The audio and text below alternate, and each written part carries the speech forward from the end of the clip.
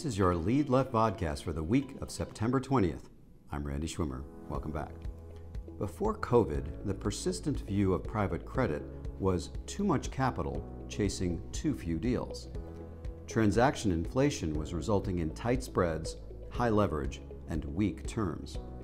When COVID hit, this balance shifted dramatically in favor of the investor. Deal supply dried up, lenders retreated, and terms strengthened. But within weeks, central bank liquidity ended that run. Today, the private credit pipeline is at record levels, fueled by a combination of near zero risk-free rates, low relative value for riskier assets, and volatility for more correlated strategies such as public equities.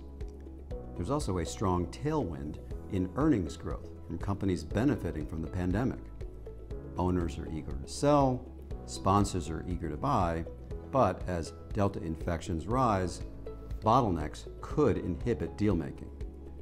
Private equity sponsors describe their teams as flat out in terms of due diligence, and that was in the middle of August.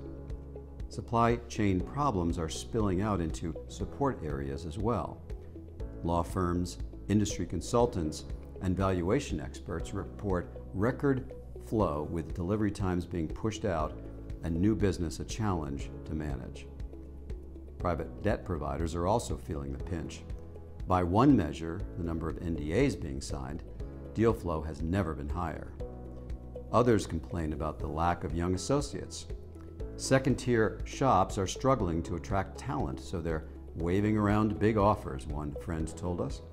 If you're inexperienced and working from home, it's hard to distinguish the good platforms from the rest. Even for sponsors eager to put LP dollars to work, hurdles remain. As one investment banker reported, the constraint right now is not that there's not enough deals or capital, it's the bandwidth of the private equity firms. Next week, we look at supply chain challenges for private equity portfolio companies.